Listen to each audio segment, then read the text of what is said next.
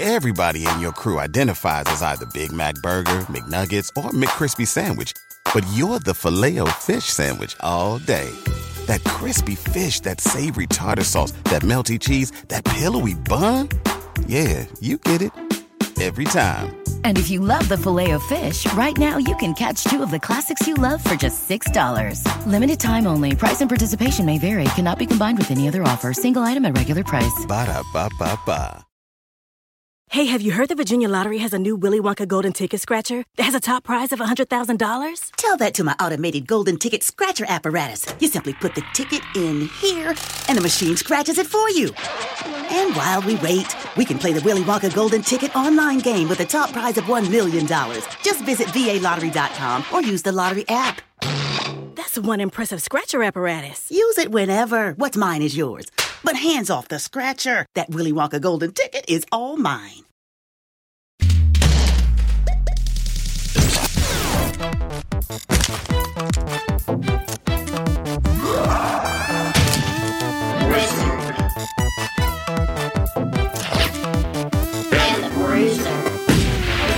Hello, America, and some parts of Australia. It is I, your wispy, whimsical wizard, Jake Young. And it is me, your incredibly grounded, going to law school bruiser, Holden McNeely. Objection! Bert, why don't you pursue poetry? Because it's lame, and for lames. I'm here to lay down some foundations, like no more smoking in libraries. What if I told you that poetry could also be in the form of a video game? You're being a filthy beatnik right now, Jake, and I don't trust those, and the government doesn't trust those. But you have caught my interest. What sort of video game would you be talking about, Jake? I'd be talking about the PlayStation Classic Shadow of the Colossus. Are we still playing characters right now, or are we just back to being us? The old Jake is dead. Oh, no! New whimsical wizard Jake is dominant. God, help us. Someone release me from this horrible nightmare. And scene. Jake, I am excited. The scene never ends, Holden. This is the world now. Roger Ebert said that games couldn't be art, but do you know that art is whatever you make of it? How come your character sounds like the narrator of a film trailer? Because art is film, is motion, is sound, is power. You don't need a full story. You don't need just a giant dialogue box. All you need is just a guy and a dead lady and some big monsters. I'm going to go ahead and say that everything you've just said is 100% complete and utter nonsense, but I am still on board. I cannot wait to discuss You're this being a real Roger Ebert about this. All right, Siskel, can we please? My face is falling apart. Oh, fuck. Oh, God, I'm so sorry. Oh, now you're out. Oh, now you're back. I I got lost in the new you. I don't want the old you back. The meds kicked in. I'm back, baby. Today we're talking about Shadow of the Colossus, and I'm so happy we are, Jake. Every now and again, we're texting each other, and we're like, oi, what should we do, right? Or whatever. You know how we talk. Fancy a point, mate. Yeah, exactly. We always talk in British accents, Cockney British accents, when we're trying to discuss which topic we should do. And usually when Jake gives me a topic suggestion, I want to crawl through my text messages and strangle him to death. But this time you were like, Shadow of the Colossus, and I was like, no fucking argument Well, from technically, me. first I was like, Funyuns. And you were like, we're not doing an episode on Funyuns. Because you're in a little box, and I'm trying to break you out of it. It's just always just like, I'm always texting you about new topics, and you're at the 7-Eleven. So I just get From Gatorade. time immemorial, the taquito has been valued in cross cultures and societies. Now, Shadow of the Colossus is an incredible game. I think so many people who love video games will always mention it in terms of their fond, top lists. It's on that list of best games of all time. It's on that list of most artful games easily of all time, and really started the trend in a way. Yeah, it's just an incredible thing, and I'm so happy to get to tackle this story and learn more about this myself, and I hope we can impart some wisdom on you, the listener at home. Now, did you play it back in the day? Were you one of the fortunate millions that actually picked it up? I was about to say, yes, I played it back in the day, but not back in the day. You know what I mean? It's so weird that the game is actually we're so old and the game is so old that Yes. the PS3 remake is actually back in the day at this point. Yeah, that's what I'm saying. I played the PS3 remake. Or I no, do believe. remaster or whatever. Whatever. The Yeah, it wasn't PS4 a one remake. is like an honest to God remake. Is a real ass actual remake. This, I played it for the first time. I had been hearing about it for years before I played it, though. It had definitely traveled around word of mouth. It's definitely that game, that lost game from the PS2 era for me of like, oh shit, I really need to go back and play this game. So when it did come out on PS3 and my roommate who had a PS3 just happened to pick it up, I got so lost in it. And it is one of those games that I'm so glad they did a remake on PS4 because it is one of those games that really does continue to be absolutely marvelous. You know, no matter what time period you play it in, it still strikes you, you know, and no matter what other games have come out in the meantime, at least at this point in time, it still surprises in its scope and in its just beauty. And, you know, it really is quite a wonderful experience. How about yourself? Honest to God, I still have never touched it. Just being so like keyed into video game culture and nerd culture. Obviously, I'm aware of the reverence this game has. I know a bunch of the references. I've watched Let's Plays of it, but still never laid my hands upon it. And it's just one of those things where I just never have owned a PlayStation console because I'm a soft, dumb Nintendo boy. Which is perfect. That's what makes us the perfect team, Jake. Because I'm like Mr. PlayStation. Like Yeah. that was always I've been on the PlayStation consoles, you know. And what's funny is not only that, but you're in good company because Ueda, the main creative force behind Team Ico and Shadow of the Colossus, he himself was a Sega boy, just like you. Yes, absolutely. He grew up in Tatsuno, Hyoga, Japan, and he loved to explore the caves and rivers. Fuck you. Fuck you. It's like on the front page of Reddit right now, your goddamn in-joke has reached critical mass, and I hate it. But this is actually the difference between Fumito Ueda and Miyamoto as a child. As opposed to exploring caves and exploring, you know, and doing that sort of thing, Ueda was really into creatures and living things, and he enjoyed, this is a quote from him, "I enjoyed catching and keeping living things such as fish or birds. Other than that, I like both watching and making animation. Basically, I seem to be interested in things that moved." So as opposed to exploring landscapes and things like that, Ueda was more interested in the figure, in the form, in the creature, and I think that was actually a thing always from his childhood. He spent a lot of time in class drawing manga and comics. He did caricatures and portraits of his friends, and he made up stories to go along with them, and he liked to tell them. Surprise, it's a otherwise quiet Japanese developer that found attention through manga and cartooning and the arts. And specifically making caricatures of his friends. Now, that was someone else, and I'm trying to remember who that was. It's everybody, right? It's every Japanese guy. He ends up going to Osaka University of Arts in 1993, or that he graduates from there in 1993, rather. It was a private arts university, very interesting place, actually. It was host to many prolific artists such as Hideaki Anno, for example, of Neon Genesis Evangelion fame, Koji Kondo, who is a composer for Super Mario and Zelda, like OG NES Super Mario and Zelda, and Masahiko Minami, who was a producer for Cowboy Bebop and Full Metal Alchemist, a real grab bag of different artists for both video games, anime, manga, real interesting cats coming out of this school. And Ueda was originally studying classic art and things. He says, if I was not in the games industry, I would want to become a classical artist, though I regard not only games, but also anything that expresses something, be it films, novels, or manga, as forms of art. What's interesting, though, is, and a lot of things, by the way, Jake sent me this Schmupulations interview. Oh, are we quoting a translated interview from Schmupulations? Schmupulations, Jake. And Schmupulations to you too, good sir. We got a really good interview with Fumito Ueda, who, by the way, if you haven't guessed, is the Lord God of Shadow Colossus.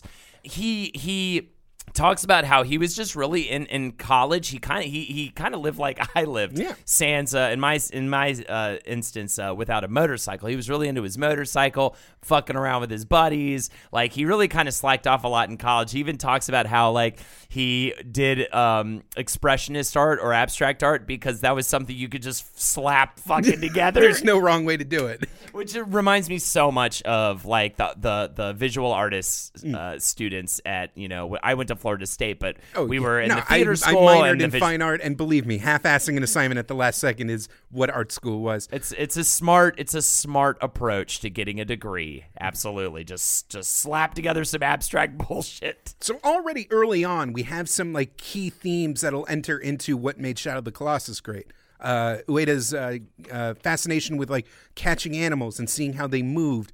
It's the movement, really, the physicality of Shadow of the Colossus. Yes. That was so revolutionary at the time.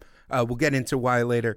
And the focus on if you're going to be an abstract art, basically what you're about is composition. Yes. And so much of the planning and what he made sure the team did was make sure how Wander and the Colossi were presented in frame. It was always about like the actual physical dimensions of the screen and how much of it would be filled with the Colossus and the characters in the corner. And important that you mention in frame, and that leads me to talk about, the cinematic approach that Ueda had. He worked at a video store in college as well, and he said that even though he kind of slacked off in school, he was very into film. He had a film major buddy, and they would get together and make movies together and just kind of fuck around, and he was actually like, though he was slacking off in his actual curriculum, he was working very intently, just not in visual art. It was a situation where essentially he realized that, like, why am I trying to be this like classical painter when all I'm doing is like watching movies and playing video games and doing all these other things on my free time. Why don't I focus on that? He gets out of college, he sells his motorcycle, and he picks up an Amiga. The Commodore Amiga. Yes. Behold, the most powerful, creative personal computer ever devised. Are you telling me I can get up to 128 colors on screen at once? Fucking shoot my nuts off. Oh my God, my beat has exploded. Yeah, Polygonal deformation in real time. Oh, fuck. He starts working on his Amiga programming for it, and then he gets hired. I forget the name of the company. I don't know if you know it offhand, but not Warp, not yet. Okay. He gets hired at some other local company, TV, making like logos and stuff, doing shit he doesn't want to be doing, and working on his own stuff. It's a period of time in the 90s. I think you'll be pretty familiar with it, when just like having 3D computer animated shit in general seemed futuristic and cool. So he was hired by a local TV affiliate to make logos and interstitials and just kind of do just kind of like basic animation work. And it's very crude. Like this level of Amiga era 3D animation, it's basically the money for nothing video reboot. Like it's very janky. It's that awkward birthing phase of 3D animation. But he's cutting his teeth there. He's working on his own stuff on his free time, and that is what allows him to put together enough stuff to try to get a job over at Warp. Oh, are you talking about the legendary game company that made D and D2? Warp. And Enemy Zero? Yes, it was a game dev started by Kenji Eno, a musician and game dev maverick. He made games like Real Sound. This is a really interesting game, actually. Have you heard about Real Sound? Mm-hmm. Real Sound is essentially a game made for the blind. It's a game with almost... I think they made a new version of it that had some visuals, but it's a game that was actually almost completely auditory. Oh, wow. Yeah, and it was made sort of for people who had no sight. And it was shipped with a bag of herb seeds. And this is another thing that Warp like to do. Another game, what was it called? Short Warp, I believe is what it was called, shipped with condoms. He liked to ship games with weird stuff. I'm not sure why, but that was part of him being like this crazy maverick, and he liked to make weird-ass games. So it was a very it was a very good fit for Ueda in terms of a first job, because it's a very experimental, weird, just trying new things in games, game dev company. And I think that also just kind of gave him the perspective of like, let's approach games from the standpoint of like, how do we do something completely different, you know? Well, it was also a good fit because what Warp's major projects at the time were heavily involved in 3D animated FMV clips. Games like D and Enemy Zero were kind of these like interactive movies or like adventure games where it would always start this like one blonde like white woman character. They like had an internal name for it, but the idea was like this was going to be the star of their game. She was more of an actress than a character. And D was like a psychological crime thriller that you had to like solve puzzles in like a murderer's mindscape. And Enemy Zero was kind of a sci-fi thing. And so Ueda was kind of in charge of like assembling these individual scenes on his like Amiga, which, you know, a basic computer, like personal computer hardware. And it's very awkward. Like those games are super dated. I don't even think they have the assets to make like HD remasters of them. So all you can find online are just really grainy Saturn footage. I mean, they're mainly making games on the 3DO interactive multiplayer, you know, and yes, on this and the Saturn once the 3DO fell apart. And Enemy Zero is Ueda's first game that he worked on at Warp. He describes the time as incredibly arduous. The game was behind schedule. I mean, tell me for this one before about a game dev company, but the crunch. The game was behind schedule. Everyone had to work crazy hours. That they had a policy: never sleep in your seat. Because always, that means you're not getting work done and you're not getting good rest. Yeah, I mean, that's the kind of hours we're talking about, like letting people know, like, you can leave your chair and lay down if you need to sleep. That sort of a working situation. He didn't stay there for super, super long. He was able to, like, somehow get a job over at Sony. Well, because, again, 3D animation was hot. Yes. Like the fact that he was able to produce these, what we now deem as like kind of awkward visuals on his own was an incredibly valuable skill. And so Sony needed that kind of talent for their games because that's what was getting headlines. Those were the cool graphics.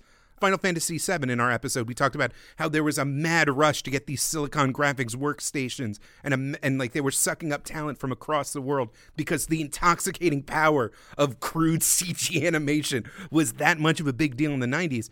So he presented his like basically an animation reel and the Sony computer entertainment, whatever, the Sony's in-house first-party developer company was like, you're good. You have an empty room full of like high-end 3D hardware. Let's get you making a cool game. Yeah. Which then kind of gave him this weird feeling of like, oh shit, I actually get to make a game. I want to make something so different and so new that like people have no choice but to like recognize that I'm doing something different. Yeah, one of the beautiful things about Ueda is kind of the fast track that he ended up with that allowed him to pretty quickly get into the situation of getting to, from a blank slate, create whatever he wanted. This is an art student.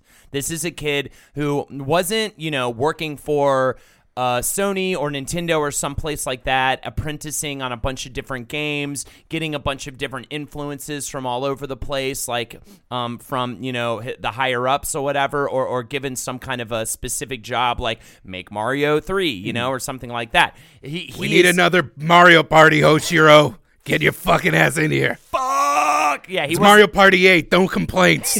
You're working 80 hours a week. Man, you have to shake the controller at least once during the game. Tell you what, 2 weeks from now, I'll let you see your kid.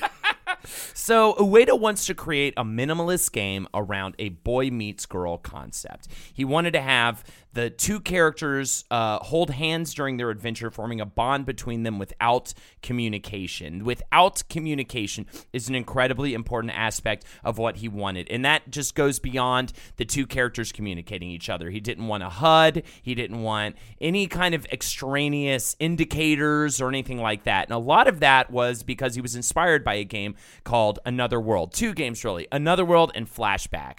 Now, these were Amiga and Atari ST games. They were later ported to other systems like the Genesis and the SNES. They were big on the Amiga. That was where they first got attention. And so I'm glad we're finally talking about Another World and Flashback, because when I got my emulators going in college, I had multiple friends tell me, like, oh, you need to get Flashback. This is like the fucking best game. This is the game I played the shit out of as a kid. Flashback is the guy in the brown jacket. Another World is the weird redhead guy. Yeah, right? I think it's kind of like the difference between like sci-fi and fantasy. Or Out of This World, I think it was in America. Yeah. So, but they look very similar. Very similar style. It's kind of like it's like you're moving through a series of screens. Kind of it's like trial and error puzzle solving through various different screens. It's Prince of Persia style, very fluid animation, and you're just presented with an individual screen, and you kind of just have to figure out how everything interacts and how best to navigate through it. Yes, and I tried to play them, but I feel like because I didn't catch them in the time that they came out, they didn't really get their hooks in me at all. Did you have any relationship with these games at all? I remember fetishizing these games when they were around the 16-bit era because nothing else looked like them. Right, and that was a big part of their draw. Another big part of their draw was their innovative use of cinematic effects in both real-time and cutscenes. Cutscenes in a fucking cutscenes pixel game. At all. Yeah, I mean, just having those like integrate into each other seamlessly. But they were missing some modern gaming quality of life issues, such as even remotely explaining what the fuck you're supposed to do or what anything does or what you do. But I think Ueda was actually inspired by that and wanted to create, again, just an incredibly minimalist experience where you have to just kind of figure those things out, and on your own and sort of how little can we communicate to the player and how simple can we make the gameplay that anybody can just kind of pick it up and immediately get lost in the world, And also, you're going to get more lost in a world that doesn't have like a big, shiny icon above, a player's head or, but he didn't like numbers. He didn't like stats, that was not what interested him when it came to video games. So he starts to develop this idea. He wants to feature AI, right? That's a big thing in games at this time. He wants to have AI, but he wants to have AI unlike AI that interacts with the environment or interacts with interacts with what the player does. He wanted AI that interacted with the main character in the game, and for there to be this really cool relationship between the two, and tried to figure that out. That was like a new concept back then. He was a lonely kid. He just wanted a robot friend. Yeah, he also, a girl robot friend. Both games definitely involve like a love interest that ends up kind of in the end, as he puts it, it's like a frail love interest that ends up being the more powerful one by the end of the game. That was kind of his argument, or what he was trying to show. Essentially, like a Princess Peach that ends up beating Bowser at the end of the game is kind of what he was sort of saying that he was at least getting at. He like walks up. This is in the same Schmuplation interview. He kind of walks up. He giggles and like kind of just goes like, "Nah, it feels good to have like a cute girl that needs your help." Yeah, like it's that as well. It's it is what it is, and that's the old school too. That's the old. Yeah. That's the old way. But anyways, so he's got other influences as well on the animation and the gameplay. Virtua Fighter, Lemmings was huge for him. Flashback, Prince of Persia, as you mentioned. Also, though, 2 PlayStation games really stood out to him, and that is, hilariously enough, Parappa the Rapper and IQ. Parappa the Rapper mainly because... Which are 2 PlayStation, like, solid classics. You know, they got the green greatest hits label. Right. IQ, do you remember IQ? I absolutely remember IQ. I did not really... So can you describe IQ to me? So IQ was kind of an action puzzle game with a very slick, well-designed look where you're basically a man... navigating these encroaching cubes, and how you basically you can set up traps where if the cubes land on them, it changes their properties and you can eliminate them. But it's a very simple puzzle game. It's kind of this 3D Tetris-y action game, which in that era, it wasn't Tetris, it wasn't Final Fantasy VIII. It was this unique use of. It was one of the first times that like they were using polygonal graphics to like not to try and replicate reality, but to create like a real sense of like design and simplicity. Yes, which makes a lot of sense for Ueda also. And then Parappa the Rapper was more just, it was something that was created that looked really fucking cool and looked like really solid, good animation done on that hardware. Right. It was very just impressive to him that something could look that good with the resources that they had. Correct.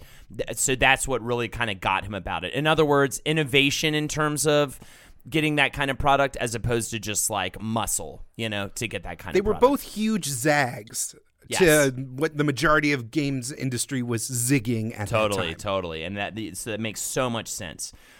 So he had 3 different notions that guided the design aesthetics of Eco.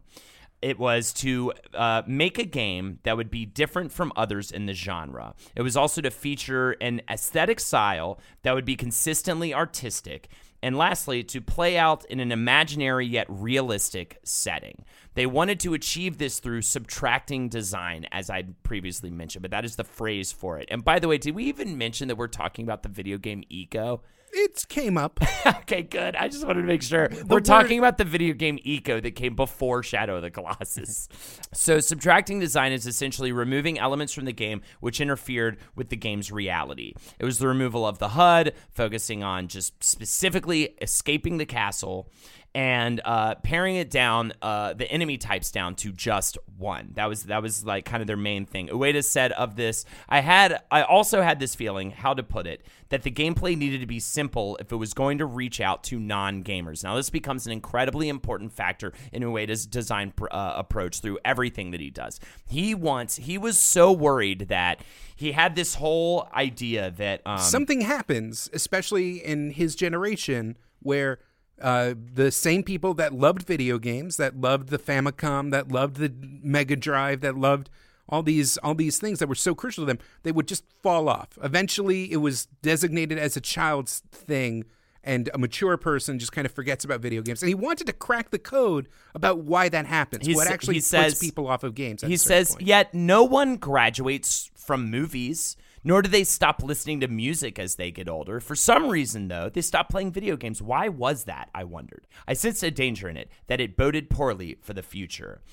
This almost to a fault did they do subtracting design in Eco. If you go back and play it, I think you might agree. They almost subtracted almost a little too much. The you game rely is a little too bones. much on Yorda's AI, which can get frustrating as she's just slowly navigating a ladder and you're just stuck there watching her. And the game that's there is just maybe not like the art is beautiful, the lighting and everything, which we'll get into in just a second, absolutely gorgeous. But the actual game that's there might not be that fun. Just kind of like escorting a person. Escort missions in general. This is one big escort mission. Mm-hmm. And then it's just solving these different puzzles to like get in, to get through different rooms. And at the end of the day, unsatisfying stick-based combat with shadow people. Yes. At the end of the day, not necessarily the most enjoyable gaming experience. So Ueda brings in several people outside of the game industry. I think there's another attempt from Ueda to try to make a game that would get non-gamers interested. He brings in people outside the game industry, including 2 programmers, 4 artists, and 1 designer. Now, from an artistic approach, though, you have to understand this is completely on its own turf at the time. It is a gorgeous game, and it still looks very pretty, I think. It is the first game ever to incorporate bloom lighting.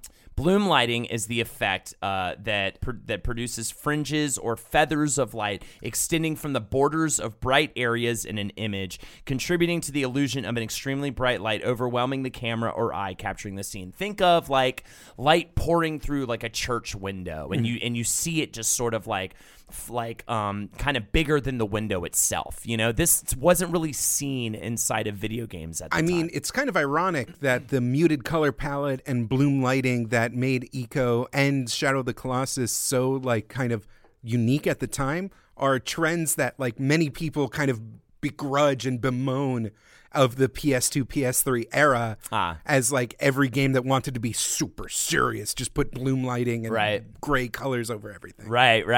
The brown era, as people often refer to it. Yes. But when he gave it to us, he was the one with Eco. Also, I do want to mention the cover really quickly. The cover, the non-American covers. The American cover looks like ass. It sure does. But Ueda drew the iconic cover himself. You look it up. Look up the Eco cover, the European or Japanese Eco cover. It was inspired by Italian artist Giorgio di Chirico. I hope I got that right. And this guy kind of led the movement that led to surrealism and like Dali paintings. You'd probably recognize a painting called The Song of Love from him. It's just that like weird statue head, glove nailed to a wall, and ball. It's very iconic if you look it up. And he based the cover off of a particular Giorgio di Chirico painting, the Nostalgia of the Infinite. And if you look that up, it'll look very similar to the Eco cover.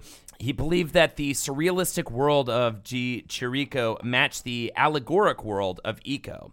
I just want to bring that up just to get across like how the kind of approach Ueda was taking to games that nobody else was taking to games. Like that just the cover of that game looks like nothing else, and it is so. And then look up the Americanized version of the cover of that game, and A, you'll realize why it sold dog shit.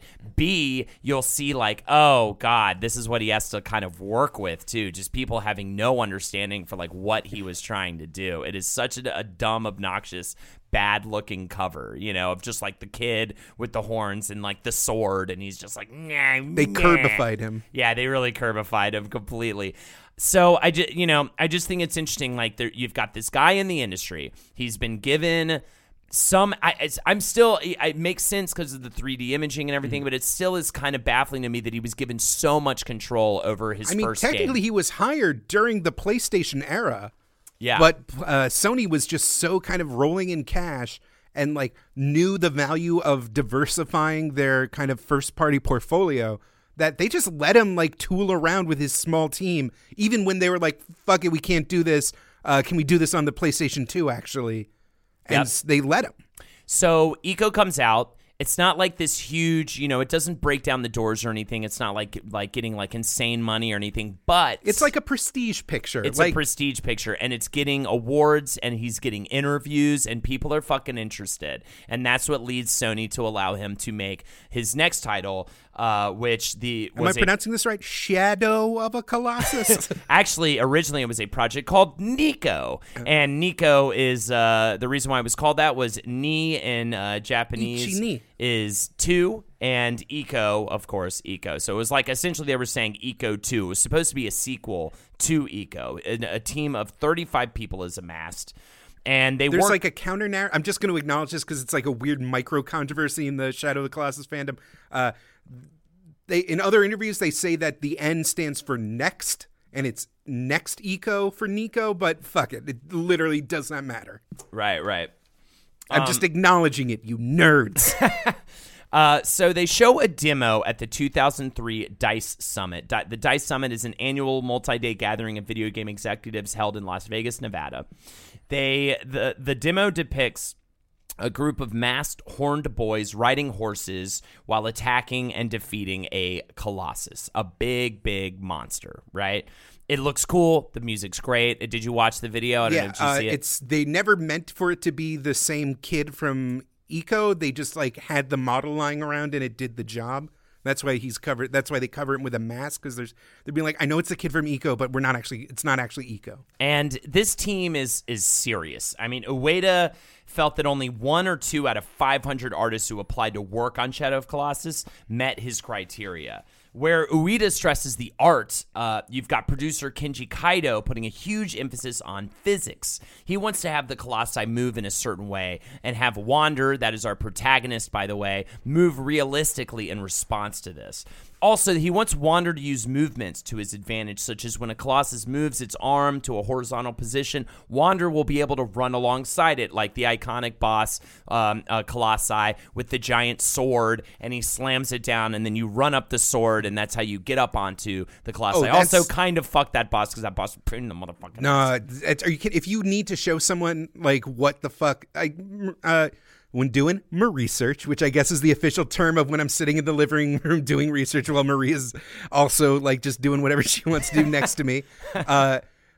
she was trying to explain why it's such a big deal, and I just immediately went to the Gaius fight because it is, again, because it's Ueda's eye for animation and scale, combined with the programming team's technical innovations, which I guess now is a good time to get into, that like really communicates, especially during the PS2 era. This is pre-HD. This is on a CRT monitor, nothing else like even remotely moved like this. Yes.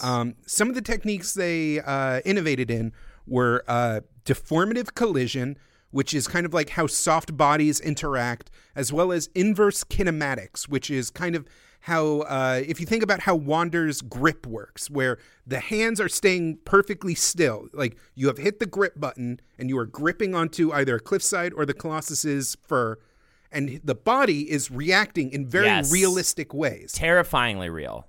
And it leads to that feeling of oh my God, I'm actually on this thing, and I'm actually going to fly off this thing if I don't be careful. And what inverse kinematics allows you to do is it allows you to mix canned animation. So like the way that Wander will like search for a foothold and like kind of like react like a human would, while overlaying information from the physics system. So like so as the Colossus moves, his body is being ragdolled a little bit to kind of like match the motion of the Colossus, while seamlessly mixing the canned animation that Ueda really wants in, and they're combining in a way that it's so real.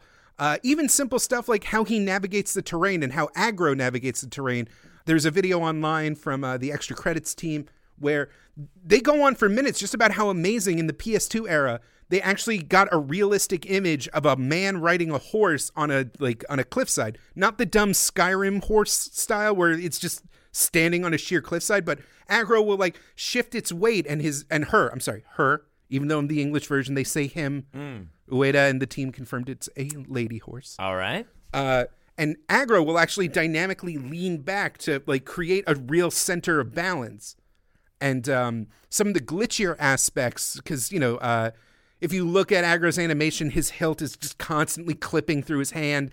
Everything's kind of falling all over the place. Even that cool shot of the blanket getting ripped off of Mono in the opening temple, like it's gorgeous. It's breathtaking. They nailed like the timing and the weight and like the flow of the blanket. It's still glitching out left and right. Yeah. This is stuff that like now when you play a game like GTA 5 and you like punch a civilian and like they fall back but then recover like a real person. These are techniques that, has been built on for decades. The Havoc engine, all these like individual systems made to create realistic movement, and the Shadow of the Colossus team were building this from scratch and refining it, and animators and programmers were working hand in hand so that the physics wouldn't throw off the canned animation so much. Basically, the animators learned how to program physics, and the physics people learned how to do animation. It was so key that how the game felt and looked on screen matched Ueda's demands. So when they talk about the process of making this game, they had the Colossus designs, they had the field, they had the concept art, they knew what they wanted to do, but it was just about refining and refining and refining all these systems so that it like created this whole. So the tech is so incredibly impressive, and then the ideas that they have going into it are like, how do we make this, even though obviously these are fantastical creatures and everything like that, like how do we make these creatures move as realistically as these creatures might move? How do we make Aggro act like a real actual horse? And Ueda says of this, a real horse doesn't always obey. It's not like a car or a motorcycle. It won't always turn when you say turn. So they even made it so that when you gave Aggro commands, it didn't always follow them. That was like in the programming. That wasn't some kind of glitch. Apparently in earlier versions of the game, that system that was like pushed way more forward to make Aggro even more realistic, but they had to. So only once, like if you're trying to like stop Aggro won't like stop immediately. Yes. One of the common observations about Shadow of the Colossus and Aggro is that in other games, stuff like The Witcher and a lot of games that like not Red Dead Redemption actually did really well, but in Shadow of the Colossus, it was really the first time that you weren't just driving a horse, you were playing a guy riding a horse. Like, you weren't moving aggro. You were moving Wander, who was moving the reins, who was moving aggro. You know what I mean? Mm-hmm. Absolutely. And they also wanted to set the game apart, obviously, by having there be no actual like levels or anything like that, and they're just the only concept here is that you are taking down these 16 different colossi. Oops, all bosses. Yep, it's a game of nothing but bosses. Nobody had ever really done that before, to my knowledge. No, you're right. That was like a big like oh shit moment when someone tried to describe Shadow of the Colossus. Like, you don't understand. It's all it bosses. Made me immediately want to play it. Because people were also like, well, the bosses can kind of like be the level because they're so huge. And that immediately was like, that concept was incredible to me. And I was like, immediately I want to play this game. Also, I love that he this way that he refers to the design. He refers them as inverted Zelda dungeons. Yeah, that's really good. Fucking dope. It's literally because it's think Ocarina of Time. You're going across Hyrule Field and then entering a dungeon. Whereas if you just kind of like reach into the dungeon and pull it inside out, you have a Colossus. Just all these like physical puzzles and all these problems you have to solve around it. Yep. It's so smart. So then we get to the lighting. Now, of course, we already have the bloom effects going in full force from Eco, but also he wanted to use lighting to establish a dark, fearsome setting for the Forbidden Land, and only having the light be coming from the hero's sword, which is used as a navigational tool, and there to be purely visual as a way to communicate to the player where to go next. These elements that they used were desaturated colors, motion blur, and partial high dynamic range rendering, with obviously a heavy emphasis on the bloom lighting. So let's talk about some of these elements. Desaturated colors. This is essentially determined by a combination of light intensity and how much it is distributed across the spectrum of different wavelengths. To desaturated color, you essentially just add white, black, or gray. Desaturating colors is exactly what Jake was referring to when he was talking about what everybody kind of did around this time. What are some games that have the desaturated Gears colors? of War. I was just about to say Gears of War. What else? Grand Theft Auto 4, I think, had a little bit of the brownies. Definitely that sort of. So many military shooters of the era. All the like Call of Duties and all that kind of stuff, right? Yeah, absolutely. This is what we're talking about. It was kind of when it was like, it was almost like games went through its grunge phase, like Absolutely. a few years after, like it was kind of like after the grunge era.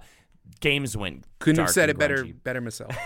And then high dynamic range. I had a hard time trying to understand this concept. High dynamic range is the real-time rendering and display of virtual environments using a dynamic range of 65,355 to 1 or higher.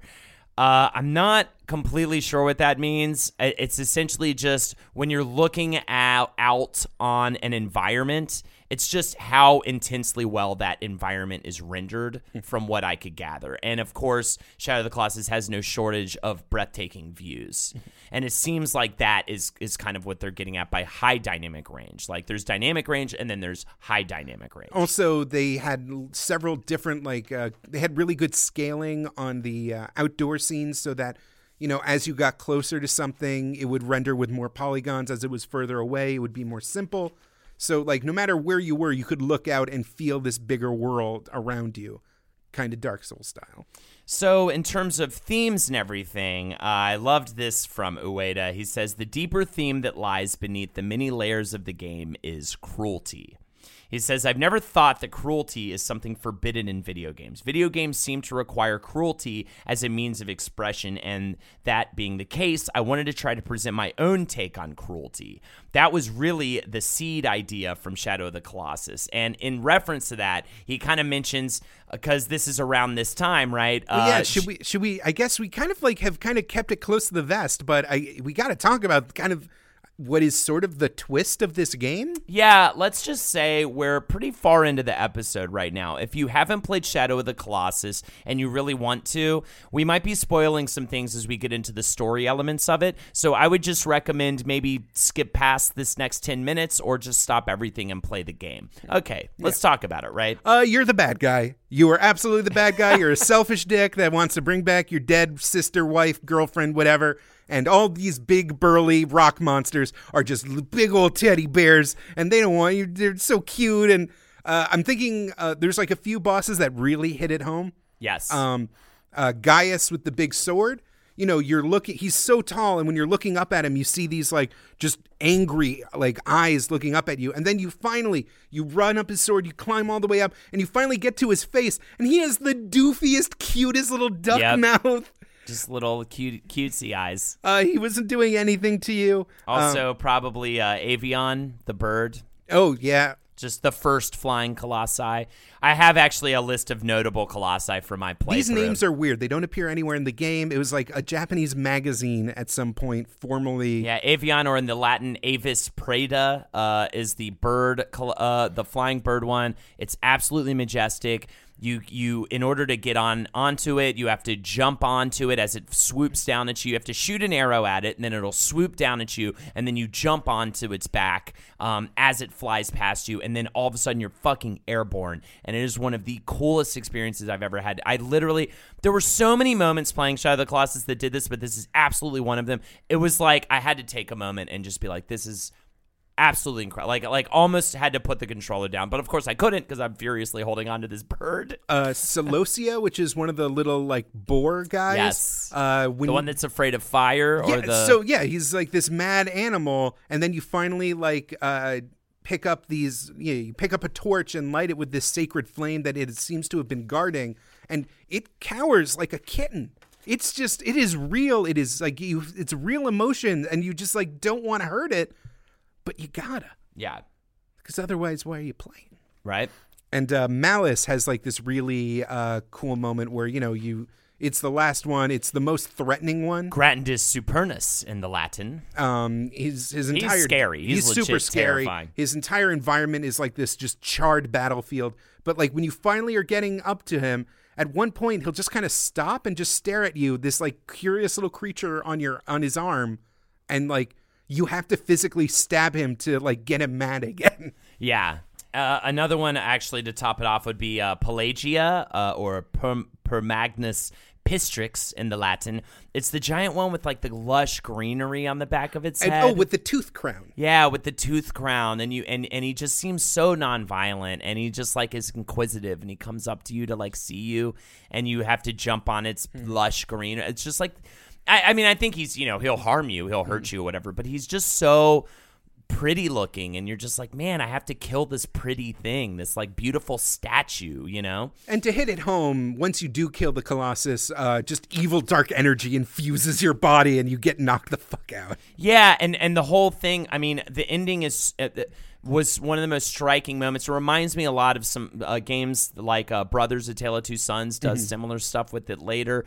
But the moment at the end when you have to essentially give up in order to win, I mean, in order to end the game. This is like games journalism 101 bullshit right here, but like it's the moment where you realize the whole time the game is about when to hold on and when to let go. Ugh, it's fucking so good. And I fought and fought and fought before I realized what I had to do. And again, I just had that moment where I just kind of smiled and like laughed and was like, I can't believe how brilliant this is. I literally have to put the controller down to finish this. I cannot get my way. I cannot get this, reach this way, because you're trying to reach the woman. Mono, the woman your love that you've been trying to save. You're just trying to reach her, and no matter how hard you try, no matter what you do, you'll just keep getting pushed back. It's just such a brilliant moment, and I think that this kind of trope has been used later on in different sort of, say, artful games, but this was really the first fucking time it's ever been done, and it's done so well, so beautifully. Let's add on top of that the music the entire time, which is this incredibly tragic, incredibly just gut-wrenching music that not only prevails tragedy, but also invokes a sense of isolation and loneliness and But then there's also the big triumphant theme as you're climbing one of the Colossus. Yes. Like it's pretty much the Super Mario Brothers theme of the game, because you do hear this like, do you remember? I'm like struggling to remember the exact like melody of it, but the climbing Colossus theme is so triumphant and like adventure daring do. Let's say maybe if we can play a clip of that.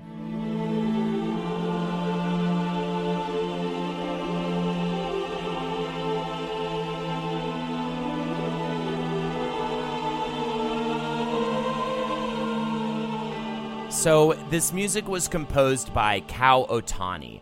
After college, he became a founding member of the music production company Imagine in 1986 with a bunch of other just really kind of prolific musicians. Definitely check them out. Imagine's very interesting. He debuted as an anime composer for the popular manga adaptation of City Hunter. Oh shit! Yeah, he did City Hunter, There were which is like boobs in that one. Yeah, it's like a sexy detective anime. All detectives are sexy. Blue Lives Matter. He also went on. I can't believe that I have a this soon of a Kuka crossover from our last episode. He also went on to compose for Godzilla, Mothra, and King Ghidorah, Giant Monsters All Out Attack. Oh my god! Along with anime such as Gundam Wing and Outlaw Star. Oh shit! And more recently, he worked on Diablo 3. He does a fucking phenomenal job. The music is so standout in this game. It is so well done. It is so and also again with the subtracting design, it's also not only used in very particular moments. It's not constantly there. There's so much silence and empty space, so that when the music happens, it is incredibly striking and incredibly powerful. On direction from Ueda, the soundtrack relies heavily on various like ethnic instruments that you don't normally hear in traditional classic Western music or Japanese music. So the bouzouki of all things, that like ding ding ding ding ding ding ding ding ding ding ding like Greek instrument features heavily because it kind of exists in kind of the Middle East Mediterranean soundscape, which is halfway between Europe and Asia, and lends itself to the idea that you're in a very foreign land. Also, along with the lack of music in certain spaces, there is an absolute and utter lack of spoken word in Shadow of the Colossus. They speak gibberish. They speak some gibberish. And apparently that gibberish text, if you beat the game, or I believe it'll put it in English or something. You get subtitles. You get subtitles, right? On that lack of spoken word, Ueda had to say this. I love this quote, by the way. This is great. And again, I cannot believe this crossover that you're about to hear. Oh, yeah. I'm glad you're doing this. It's a little difficult for me to explain, but games like Flashback, Out of This World, and even Grand Theft Auto 3, which, by the way, he also references in reference to his take on cruelty, because around that time he was playing Grand Theft Auto 3, and he was like, I get it, cruelty in games, right? And this is my Grand Theft Auto, essentially, Shadow of the Colossus. I'm not very good at English, he said, so I don't really understand what's going on in those worlds very well. That's been the case with most games I personally imported. And yet, it's precisely my not knowing that makes my experience exciting. There's a movie called The Iron Giant, and for that too, I can't believe it. And for that too, I found the English version more moving than the Japanese. I didn't understand what they were saying, but what I imagined in my own head was all the more moving to me. Which, for an additional crossover point, that same disconnect with like consuming English media and having to fill in the gaps and kind of making your own story means it's more meaningful than just being told the story yourself is very similar to what Miyazaki talked about in how he how he did storytelling, and he wouldn't have started video games if it wasn't for Ueda making Ico. Yeah.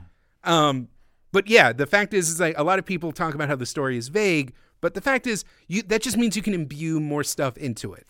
And about that story, it is maintained by Ueda that the game's status as a prequel to Ico was simply his personal take on the game, not necessarily its canon nature, which is very weird to me. It's like if the creator in his head decides that the game is a prequel, doesn't that make it canon? What makes something canon? I don't even understand anymore. There's like this weird thing with Japanese creators, Osamu Tezuka and a lot of others, they just have kind of this recurring like visual trademarks and themes and even like individual characters that will appear in later works that aren't related technically, but like there's the same character. So I think just the idea of shadow creatures and boys with horns are all just like kind of his just things that he finds interesting. So the fact that they appear in both games is not necessarily an A to B thing, but more of just like that old Ueda magic.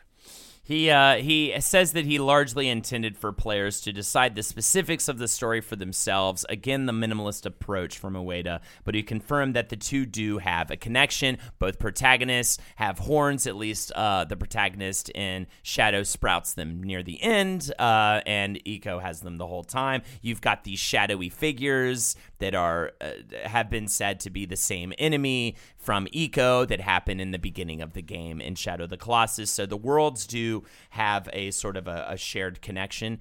The game is released in 2005 and in PAL regions in 2006. Sony actually, unlike Eco, gets really involved in the marketing for this, and therefore the game is a much larger success. Still not, Grand Theft Auto, but, it's actually a a much bigger success in North America than it is in Japan, where it's still kind of like a niche, kind of like Curiosity. But it sells a couple million copies in America. That might be due to the viral marketing approach online. They had a game website that posted links to several different websites claiming that the remnants of 5 giants resembling certain colossi had been discovered in various parts of the world. They were doing this is around that time, right? It has its own Snopes article because people are like, did they really find giants in Ireland? Like, no, it was a fucking video game commercial. Go back to iHeartBees.com. I mean, and the game is referenced time and time again as this, the argument for why video games are art. I mean, I don't know if you want to get into the whole Ebert thing, It's just, it came to prominence, and it comes to prominence a lot, actually, as, I don't want to make fun of it too badly, because the fact is that it is a high quality, but, like, especially during that era, things that were just irrefutably poetic and emotional and, like, had something to say were few and far between. So Shadow of Colossus stood as the most readily available reference. There's an entire scene in the terrible Adam Sandler movie Reign Over Me, which is about Adam Sandler playing a traumatized former New Yorker whose entire family died in 9/11, and he's repressed, paranoid, and has mental problems because of it. And there's an entire scene where Don Cheadle connects with him because together they're playing Shadow of Colossus. And it's not incidental. They go into each Colossus and they talk about which button calls your horse, and they're shooting down the phalanx. It's really surreal. It's but again, especially I'm sure the screenwriter was trying to convince his girlfriend that video games aren't just bullshit, and Shadow of Colossus, if you cared about how video games were perceived, Shadow of Colossus was one of the few arrows in your quiver to definitively be if this is immature bullshit, explain this. And it is at a time when that was not so prevalent. It's not even an argument anymore. But, I guess if we're talking about the right time, this is the era that, there were congressional hearings over San Andreas and hot coffee and shit. Totally. So, again, people needed that shield from that criticism. They needed that one thing, and this was one of the only games. Was Flower out back then? I can't remember. No, that was PS3. That was PS3. I thought there was some others that were. I know Flower was used for Ebert. He kind of was criticizing it a little past the time of people really needing to argue that. But I mean, it was just. Flower, Journey. But Journey hadn't. Journey hadn't come out. Journey hadn't come out yet, but it's just.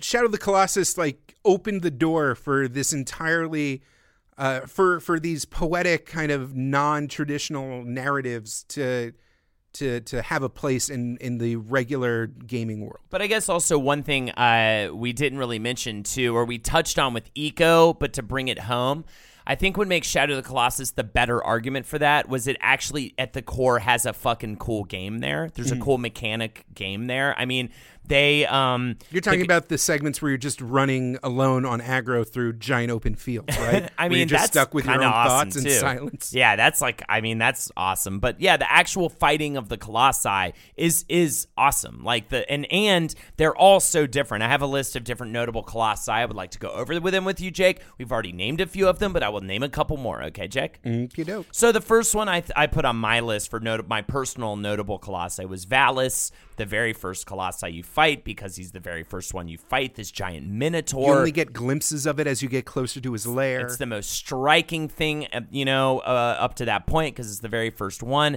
You're I can't even believe I can kill this thing, and then the experience of taking down. It's a perfect first Colossi. It's not even nearly as big as some of the other ones get. It's just the perfect kind of size. and scope, you get up to it and you're just barely a speck compared to one of its hooves. You're just like, holy shit, and you kind of crawl up, not barely a speck. You're probably like the size of its hoof, right? The height of one. But of its it's hooves. you turn the camera up and it's just constantly just staring at you. Yeah, it's just absolutely breathtaking, and largely notable because it's the only one. We already talked about Avion the flying one.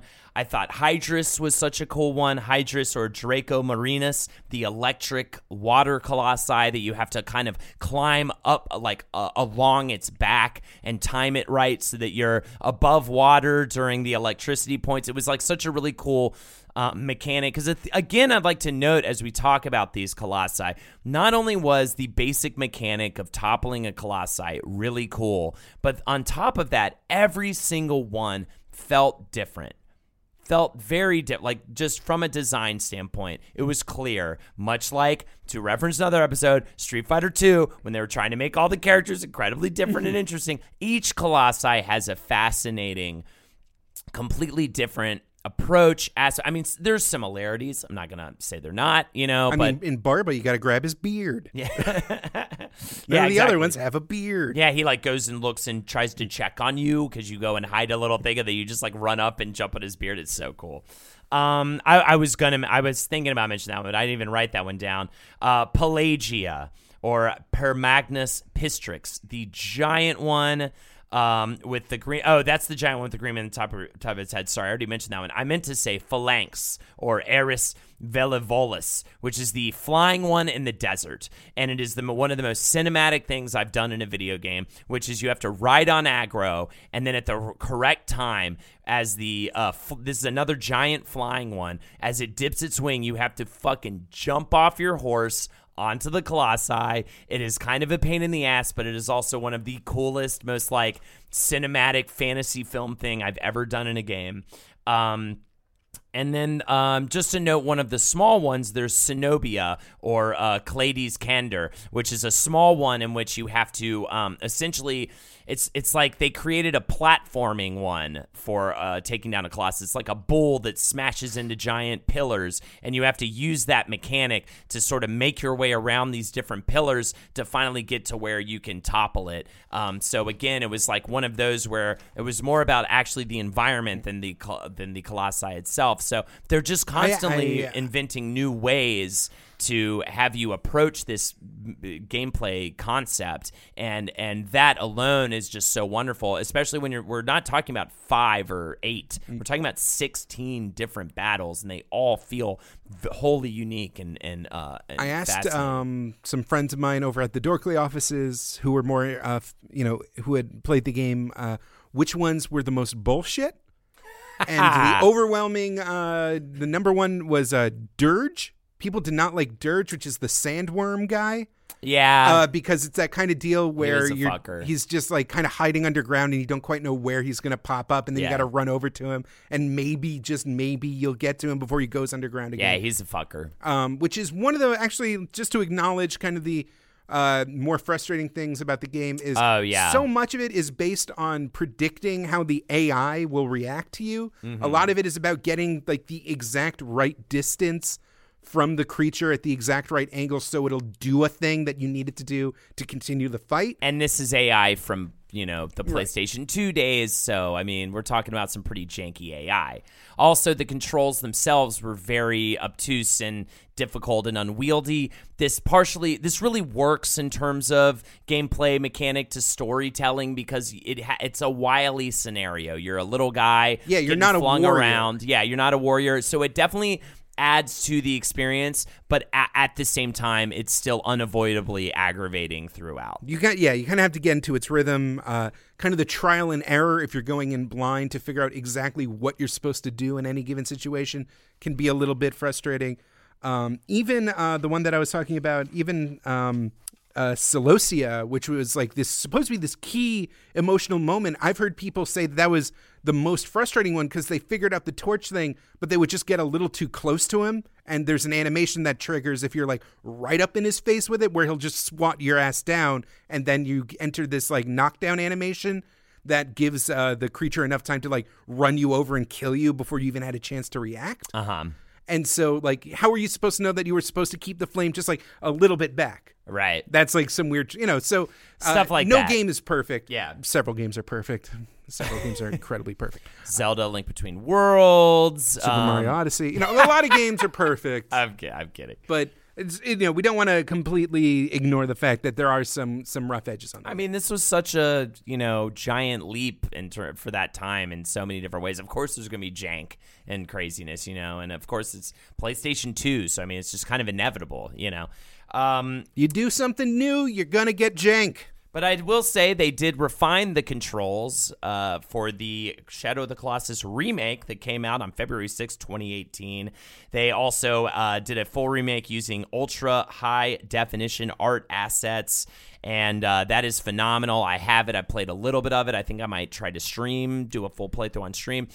Very soon, maybe when this episode releases, maybe that'd be a good time to do that. And yeah, it's absolutely phenomenal. PlayStation 4, definitely check it out.